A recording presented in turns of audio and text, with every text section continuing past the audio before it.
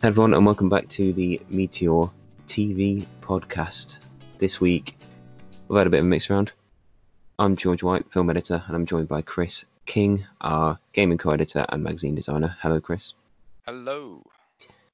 The original plan was to have Nathan, TV editor, would have made sense, and Joe, our YouTube producer, but duty calls and all that. So Chris has stepped in like a champ, and we definitely haven't come up with our favourite episodes in the 5 minutes before this recording session, so this will be very good. I mean, I came up with two of them outside of that 5 minutes. At least an hour and a half ago. Yeah, exactly. It's fine. That's all right. Professionalism is the name of the game. Anyway, we'll get started with you if you like. What's your number three? What's kicking us off? Kicking us off is the Series 4 finale for Parks and Rec. So I can't remember exactly what the episode's called because they just like literally play them as it goes. By that point in Series 4, it's just like, would you like to watch the next episode? And you're like, yes. Yeah, yes. If you do anything other than binge watch Series 4, then you're doing it wrong. Exactly. So I have no idea what the episodes are called because I've never actually looked. But that final episode is basically so that series is building up for Leslie Knope to be councilwoman of Pawnee, and it massively like is it going to be Bobby Newport played by Paul Rudd, or is it going to be her who actually has common sense? And it all goes down to the wire, as we kind of always knew it would. But that episode basically sums up that entire series, which, as it's the best series of the show, means that obviously this is going to be the best episode of the show. And it basically places all these plot threads that they've been interweaving together, just ready for one thing. Like, Ben is pulled in one direction because of the fact that he isn't sure whether he should go for a job away from Leslie, but he wants to stay in Pawnee because they've not really had time to have their relationship together. You've got Ron just being like supportive as ever, Jerry messing it up as always, and forgetting to vote. Just like every single beat, like all those characters, while they're familiar and you expect most of the beats, when some of them are a bit curvebally, they do really take you by surprise. So I will always remember the bit where she wins and she asks Ben, who's both her boyfriend and campaign manager, for the failure speech, for the one which she was going to be like, thanks for supporting me, but I didn't get it. And he just turns to her and says he's never wrote one. And that is just like, you floods of tears. You're crying everywhere by that point. It's just emotional, and it does what Parks and Rec does really well, which is positivity in the face of adversity. And sometimes in that show, not everybody wins. Like Andy doesn't become a cop and stuff. Just like nice little bits. They don't always win, so it was quite nice to see the fact that she did actually win, and it was really sweet. It was really cute, and that's why we like to watch Parks and Rec, because it's sweet and cute. Yeah, I agree, and I gave a shout out to Leslie Knope as one of my favourite characters of all time when we did the podcast on best TV characters, just to plug that one. And yeah, it's because she does go up against adversity all the time. It never seems to go away a lot of the time, and obviously she's not even the head of her own department, even though she's clearly more enthusiastic and talented than Ron. I love that little plot thread that it always stays that Ron's in charge. Yeah. Even though it's clearly Leslie. Yeah, exactly. And it seems like for all the hard work and for all the positivity, it's just not going to work out for her. And then you get that big win, and it's such a satisfying one, the way that it's done with the whole recount and everything. And like you say, with that sweet moment from Ben, who's just an angel. Honestly, Andrew Scott is adorable in that. Yeah. Adam Scott. Yeah. Someone said Andrew. Adam Scott. I love Adam Scott. Yeah, me too. He is just his own character in that one. He really just embodies Ben Wyatt, and I love him for it. And yeah, like you say, it's kind of one of those episodes. It's like a microcosm of the entire show. It's got a bit of everything, like you say, that's Parks and Rec-y, and for that reason, it makes it one of the best for me. That's why I wanted to pick it, because there are technically better episodes in terms of the fact that like you laugh at them more, or like they're more hard hitting or whatever. But there's no episode that really like sums up the show as much. Yeah. So I think it has to be that one for me. Yeah, that's a shout, and that's probably one of my favourites as well, to be honest, from the show. Yeah, it was a close run thing between that and the wedding one. Yeah, a wedding one's always it's always a good, cute affair in most shows. Although I will say that Brooklyn Nine-Nine. One of their episodes is on my list, spoiler alert. But Oof. the wedding one, not so much, because as seems to be the case in Brooklyn Nine-Nine, they try to bring in, the actual detective work into every episode. Sometimes it's just not needed. So for me, yeah, that was how not to do it. But anyway, go to number 3 on my list, and we'll go into this unknown show, and I'm not sure if many people have seen it. It's called Friends. It's on, I think it's on Comedy Central and Channel 5 and Netflix and anywhere where you turn on the TV. Yeah, and it is massively popular now. I kind of grew up, and not many people that I knew had seen it at that time, and it's been interesting people coming into it now and seeing which characters they like and which episodes they like and stuff. But for me, it is a quality show, and I can see why so many people come to it. Even now, problematic, yeah, definitely. There are certain plot points, certain characters, certain jokes that just wouldn't fly. Yeah, definitely hasn't aged well, which is why it's a bit of a surprise that it is so popular all of a sudden. But for me, it was what I grew up with, and I grew up with these characters as well, and I think the characters are brilliant, especially the main 6. And spoilers for kind of series 5, 6 if you haven't got up to this point, which is probably about 2.3% of the population. But I know that I am one of those. Yes, Judge. And so is Joe. But I'm going to spoil it for you anyway. I'm afraid. I don't care. I'm never going to watch it. Exactly. You signed the agreement. It is the one with the proposal. It's a 2-parter, and basically it's when Chandler and Monica become engaged. For me, all the talk is usually about Ross and Rachel. They're like the most well-known couple in probably TV comedy, to be honest, ever. They're the ones I know about. Yeah, but Chandler and Monica just kind of happens, and it works so well. Their dynamic is way better than Ross and Rachel's. Them getting together makes way more sense than Ross and Rachel. They're funnier than Ross and Rachel together. And the one with the engagement is so good.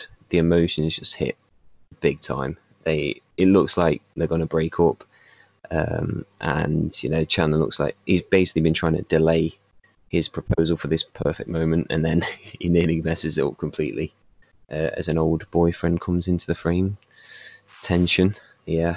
But then it all works out in one of the most beautiful scenes in the show, and it's a tearjerker, definitely. With the classic setting of all the candles around the room, real fire hazard, in all honesty. But you do what you do for a romantic setting, I guess. You don't think of fire safety in love, George. There's no one ever taught you that. No, when your passions are burning, you don't worry about what else is. Yeah. But yeah, that's interesting that you're not bothered about watching Friends. Is it just not your kind of comedy, really? Bit too comedy. Yeah, I think that's my issue with it. I've seen a couple of episodes, and it's just too on the nose for me. Like, yeah, it's just you know when the jokes are coming because like you can see 3 lines in advance. It's just like and laugh, and that kind of comedy doesn't do it for me. It's why not Brooklyn Nine-Nine. I love Brooklyn Nine-Nine. How dare you? It's why Big Bang Theory never after the third series stopped doing it for me. Yeah, I think any show with a laugh track is troublesome in terms of the comedy, because you just know what sort of comedy it's going to be at that point. There's not going to be any subtlety with it because there's basically a full crowd telling them whether something's funny or not. Like, I always find with these studio crowd shows that it's more like a play than a TV show. And I think with the likes of Parks and Rec, The Office, Brooklyn Nine-Nine, you feel more like you're looking in on these people's lives, not in a creepy way, hopefully. There are cases where it works, but it is very much the 70s, 80s, 90s era of comedies. Like Red Dwarf did it, Only Fools and Horses did it. Like, name pretty much any British comedy in the 70s to 90s, they all pretty much did it. Yeah, which is why I find it strange when shows opt for it these days. It's just not necessary, I don't think. It's not, unless I think you show like the fact that it's a play. I think that's the only, like, you have to be like quite meta with it. Yeah, it would be the only way to do it, to be like, set from the point of view of a script writer or something, and like it's acting out in front of you, and you change stuff like the Play Goes Wrong did. That's the only way it really works. Or Mrs. Brown's Boys, where they get the audience involved all the time. But then again, that show was awful after a while. Yeah, I was about to say, I don't think people will agree with you on that one. I don't say it's good, but I'm just saying it's Yeah. a way to do it. Yeah, exactly. Yeah, you've got to acknowledge that there's a crowd there. Yeah. Otherwise, it just feels weird now. Yeah, I agree. Moving on to your number 2, is it Mrs. Brown's Boys? Yes, that famous episode of Mammy Does Something. I don't really know. They're always called Mammy Does This, and it's really annoying considering it. I don't know. It's just that show, man. It's just weird. shocking. Yeah. Why is it still a thing?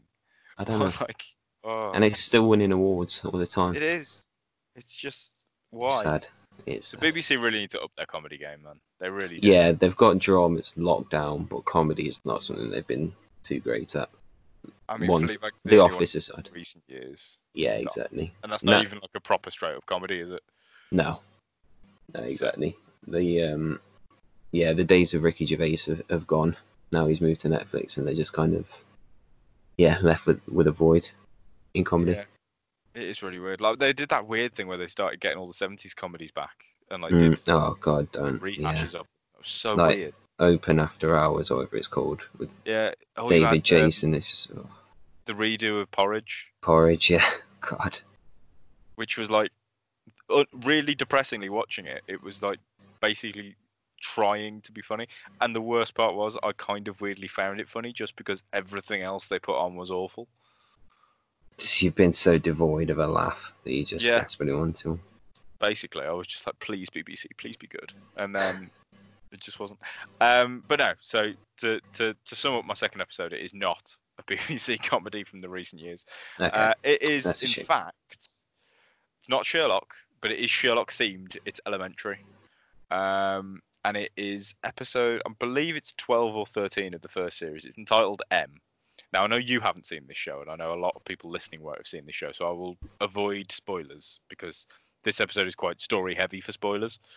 But what I really like about this show in general is the fact that in any kind of Sherlock Holmes thing, you generally pick it up where like either they meet each other for the first time or they've been partners for years and we kind of already know the story.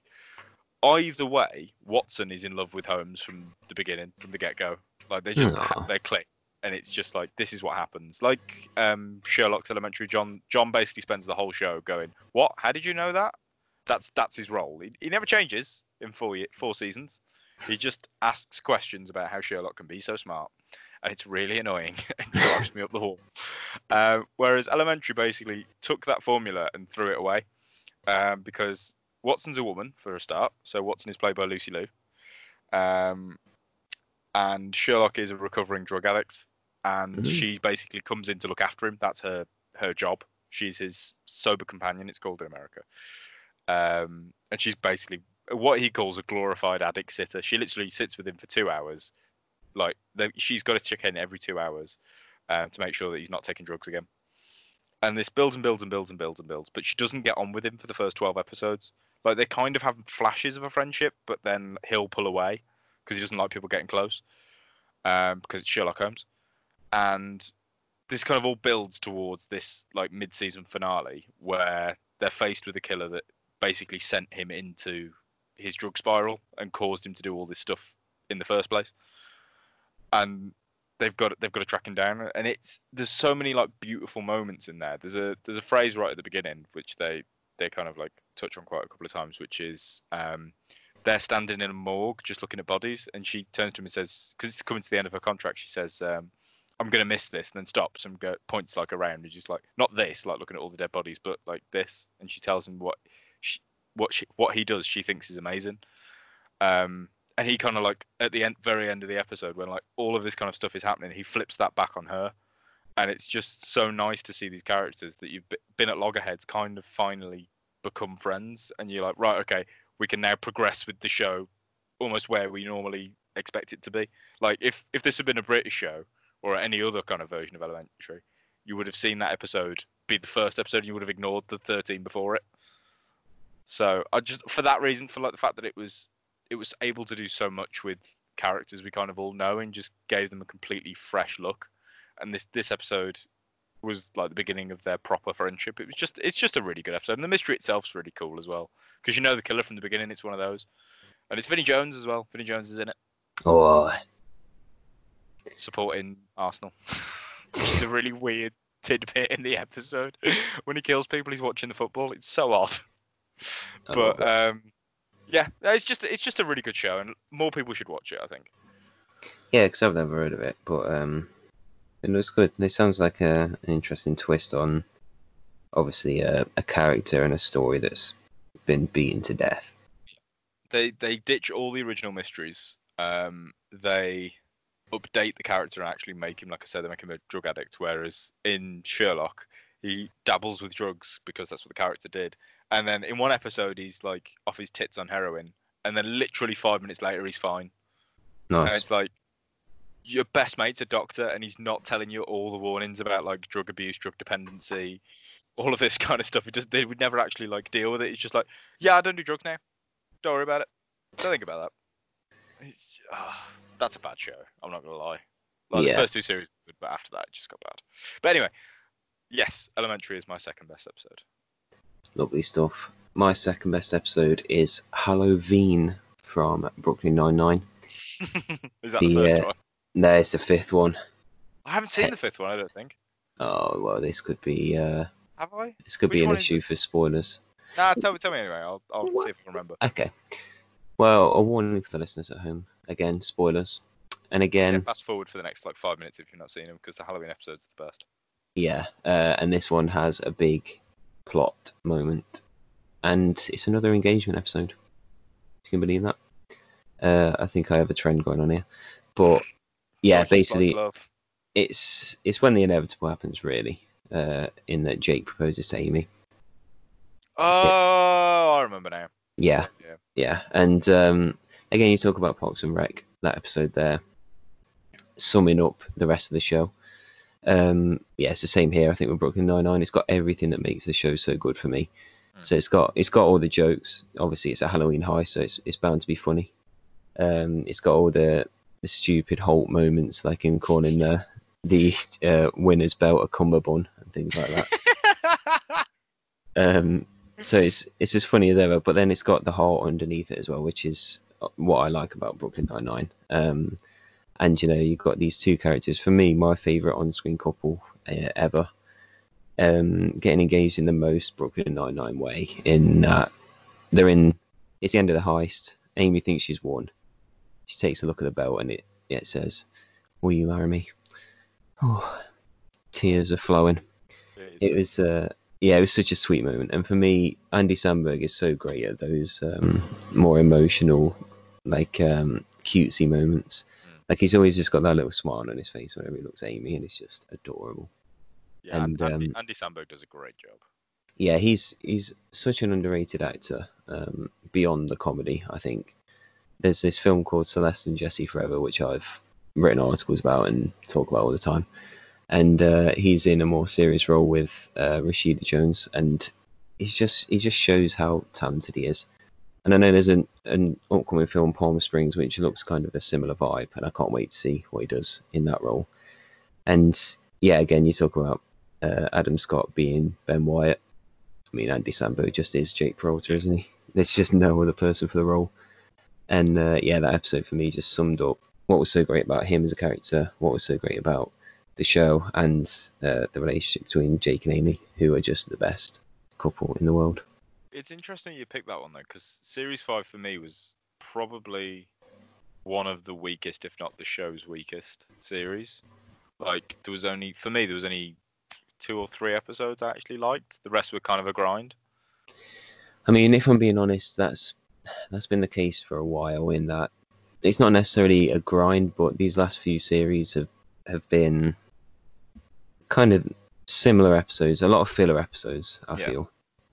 And, the comedy that felt so fresh early on is, the jokes that they made that were great in the first few seasons, they're now kind of repeating, and it kind of just becomes, like you say, a bit of a grind.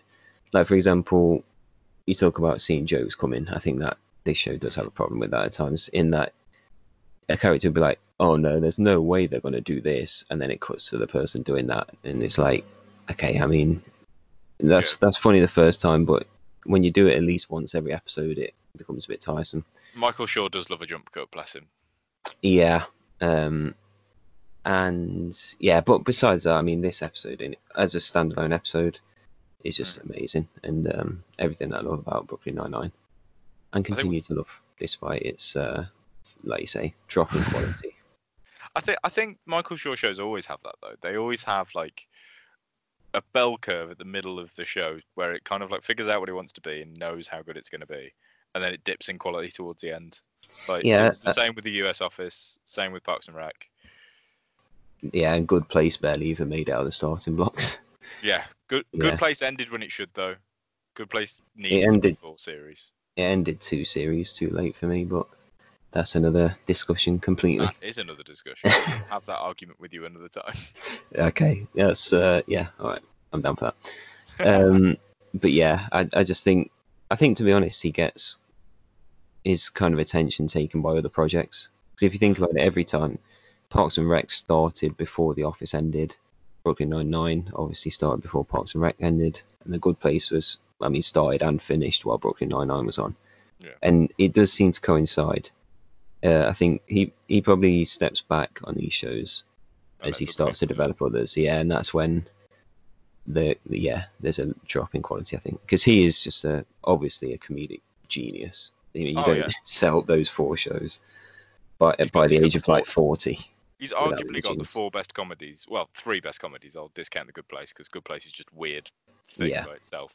But he's arguably got the 3 most memorable and best comedies of American history, and he's not even 40 yet. Yeah. I think there's probably Seinfeld and Friends in there, but in the 21st century, I completely agree. It's The Office, Parks and Rec, Brooklyn Nine. There's no other ones, is there? I mean, people who say The Big Bang Theory can do one. Just that show is bad. Yeah, and then ones like 30 Rock and that, they get a mention, but I don't think they've gathered the same level of following as these 3, especially The Office USA. Oh god, yeah, The Office USA is just it's its own cultural phenomenon by itself. Yes, it really is. Which is just weird to think about when you consider it came from Ricky Gervais. Yeah. No wonder he's just minted now. Yeah, because he got I think he got a stupid amount from the royalties as well. Yep. Oh, bless him. Anyway, we are on to the big one. The gold medal. The king, if you like. Your episodes. I think, well, anybody who knows me will probably be able to see this one coming, to be honest, because I am a massive Doctor Who stan. I'm a massive sci-fi. Yes, I am a massive sci-fi fan in general. Like, I love Star Trek, Star Wars. Give me anything with lasers and aliens. Give it to me. Mm-hmm. But the first show that I properly watched and properly got into was Doctor Who, because I was 9 when the episode that I'm picking came out, and I remember watching it at the time as well. And I've watched it recently as well. Literally watched it yesterday because it's just that good. It's his final 2-parter, because obviously you've had a 2-parter, so I'm going to pick a 2-parter as well. So it's his final 2 episodes, Christopher Eccleston's final 2, where he basically, it's the one and only time in the show's history that I can really remember, apart from a couple of other episodes, but they don't do it as well, where they come back to a previous episode. So the 5th episode of that series, he goes to this satellite in space, and it's pumping out news all the time, but it's all like, to quote Donald, fake news. And it's just, the planet is just becoming sheep. They don't really think for themselves almost. So he shuts it all down, stops it all from happening, and leaves, like a classic Doctor Who episode. Mm-hmm. Society will fix itself. And then 100 years later, you come back, and the station is still there, and it's still pumping out TV shows, but now it's game shows where people die. Nice. So they've got Big Brother, they've got Weakest Link, they've got Stars in Your Eyes, literally. If you don't sing, you go blind.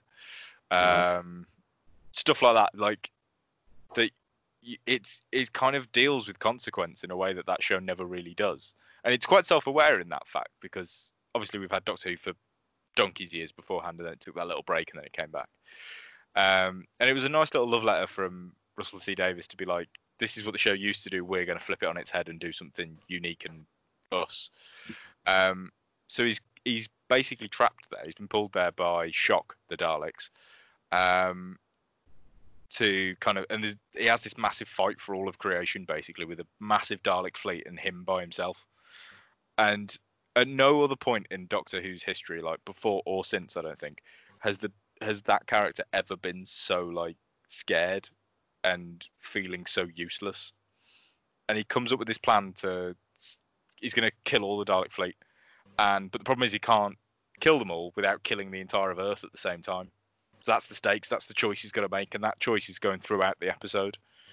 And he does stuff where you've seen this Doctor save the world time after time after time, but he sends Rose away because he genuinely doesn't think he's going to manage it this time. And that moment is so harrowing. It's so sad watching this character that for a whole series you think, you know what, he can do anything. He'll always save the day. It's the Doctor. He can do what he wants, and he sends the person he loves most away because he genuinely doesn't think he's going to be able to do it. Oh, talking about it gives me chills.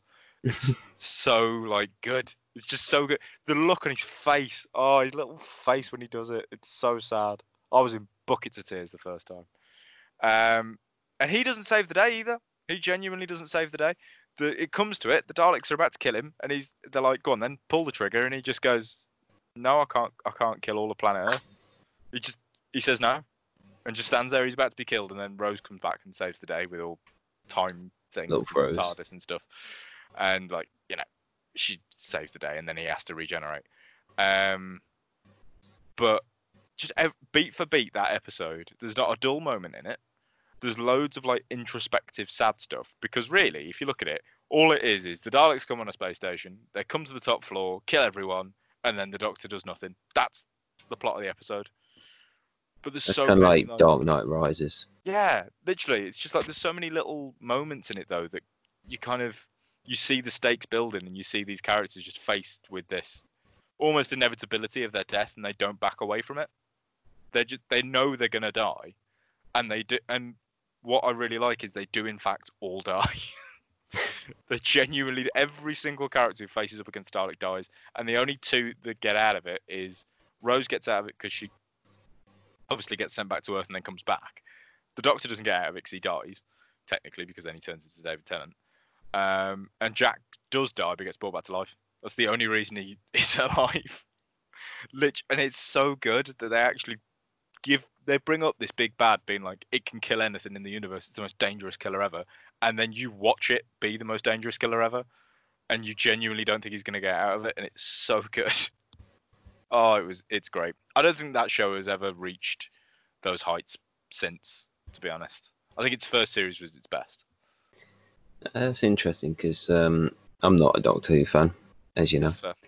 And but I did love David Tennant's Doctor Who because I think David Tennant is just such an incredible actor. Oh yeah, he's a phenomenally good at that role. Yeah, I mean he's so charming. And yeah, he was enough for me to watch it, even as someone who wasn't a fan. But yeah, Christopher Eccleston, I mean, the pressure that he had, like you say, coming back after that break, the expectation, I think he absolutely smashed it.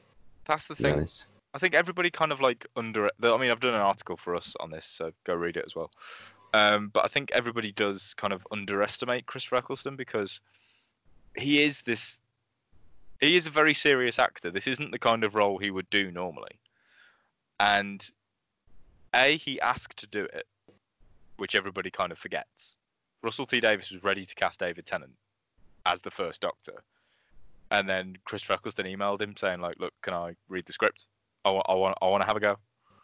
And he kind of like very much pushed for the role, and eventually like they saw him do it, and they thought, you know, this is perfect. This is exactly what we need.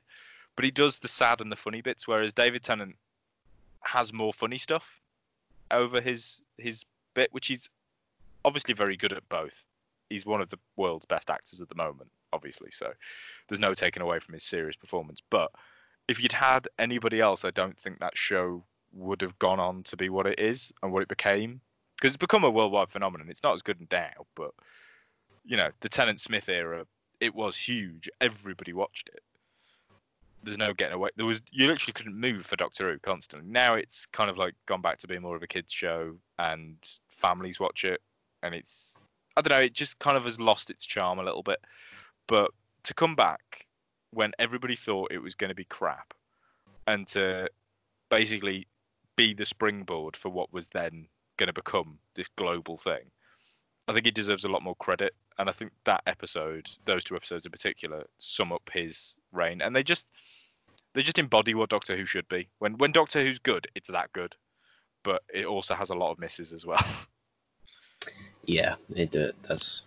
Yeah, I think it's the production value as much as anything for me that that puts me off, and also the kind of repetitive storytelling at times. Yeah, but, it does have a lot of problems. Yeah, but when, like you say, when it's good, I mean, it is really good. There's a reason it's so popular. That's the thing. When it's good, you can't beat it for sci-fi. Yeah, I mean, it is the face of sci-fi in a lot of ways for a lot of people.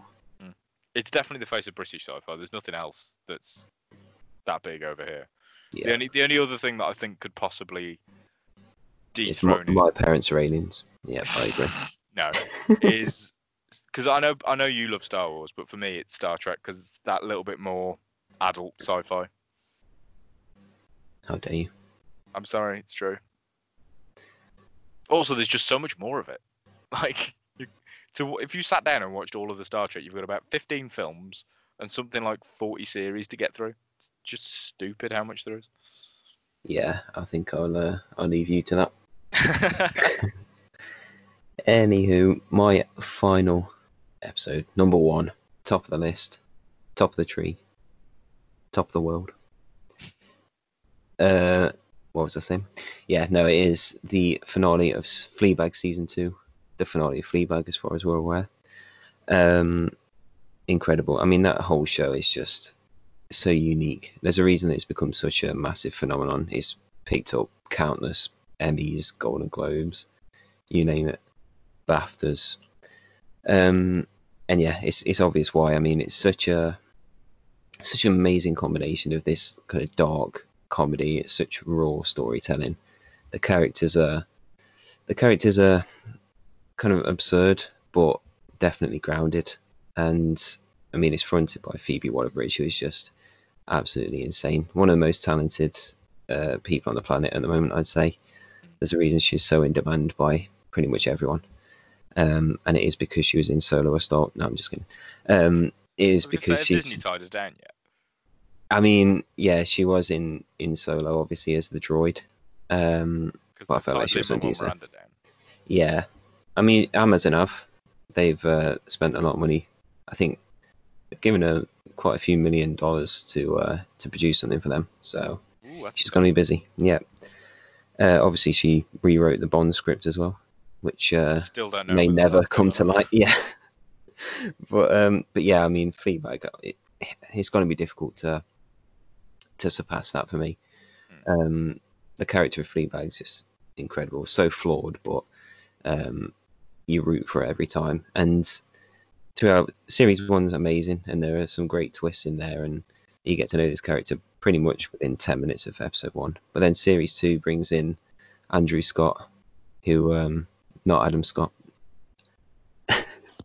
Different person entirely. Different person, both equally charming. And yeah, they have this relationship between Fleabag and the Hot Priest, and and it's just amazing. And he's the only character who notices that she breaks the fourth wall, and the first time that he does that is amazing. And yeah, it ends in this final episode where obviously he's a priest. She falls in love with him. Bit of a dilemma there, and this dilemma is, we'll say, resolved in just the most beautiful way. And the episode ends with Fleabag walking off camera and just kind of waving goodbye and walking off into the distance. And it's just such a nicely tied up episode. Heartbreaking stuff, in all honesty. Still hurts to think about. But that's the power of the show. You know, they've got this amazing connection straight away. And the writing is just genuinely genius for me. And yeah, you can see why it's so highly rated. I mean, to surpass Brooklyn Nine-Nine and Friends for me as a kind of TV comedy man, basically all that I watch is comedies on TV. to surpass that with a kind of more serious, obviously funny, but still serious show, I think shows you the impact that it's had. And I have got the entire script in this book that I bought because it is beautiful. Look at you. And call me an intellectual. What, reading books? I mean, I haven't actually read it yet, which is the case for most of my books. But you know, I've got a bookshelf, so I've got several. Oh wow! One Sorry, of them with DVDs. It's big brain time. Big brain boy. But yeah, I mean, it's just incredible storytelling. Are you going to be sad if I tell you I've never seen it? Now, I know you haven't seen it. That's why I was trying to tiptoe around what happens. I'm glad you remembered that I haven't seen it. I'm 50-50 on whether I want to watch it or not. Because I watched... It was weirdly floating about on BBC Three back when it was BBC Three actually on TV. 2017, I think, Series 1, wasn't it? Something like that. I remember we were channel flicking and it came on. And I don't know, I think it's partially to do with... Because like hearing you talk about it, like you're saying you pick up the character in 10 minutes and stuff. Jumping in halfway through a random episode where she was... Oh, what was she doing? She was randomly sleeping with the dude and it like insulting people in a shop. And I was just like, what the hell is going on? This seems so weird. It kind of put me off because it's not like Friends or something you can just jump in the middle of and be like, right, okay, cool. You definitely cannot. Yeah, it's such a unique show in that way. Yeah, and if you come into it with no context, you probably will hate it. Yeah, which I did. So I might try again. Yeah. I feel like it's up to you. I'm not pushing. I owe it to you as a friend. Honestly, you owe it to me not to watch it, just so you don't break my heart by not liking it. Yeah. But if I don't like it, I'll just pretend I've never seen it. How about that? Yeah. Okay. Is that what you're doing now? Just like watching it on the laptop, just like. Oh god. Yeah. No, but I love it, and a lot of people don't. Well, some people don't, and you can see why. But for me, it's great. 2016 was Series 1. There's a little fact check. I know Big Phil doesn't like it, bless his heart. Yeah, I don't know if it's your kind of thing. But, you know, what I say goes. So. I want to try it because you convinced Nathan to watch it and he loved it. That is true. He didn't love it enough to join us on the podcast, but... I feel like his love of feedback was not what made him not join us on the podcast. I know. Bless his heart. Is he still hungover from the fact that Liverpool won the league? I reckon he would have had a few rounds of drinking on that, so the hangover may not leave anytime soon. Bless his heart. It's better than being a Villa fan, let's put it that way. Yeah. Yeah. Anyway, TV. Yes. We'll wrap this up with a thank you for listening. We appreciate you taking the time to listen to us ramble on about sci-fi and romantic gestures and engagements and stuff. We'll hope you join us on the next episode. In sci-fi. Yeah, to be fair, the ultimate for you. The ultimate. Thanks for joining me, Chris. I appreciate you jumping in at the last minute. And yeah, thank you for listening. I'll see you on the next one. Goodbye. Bye.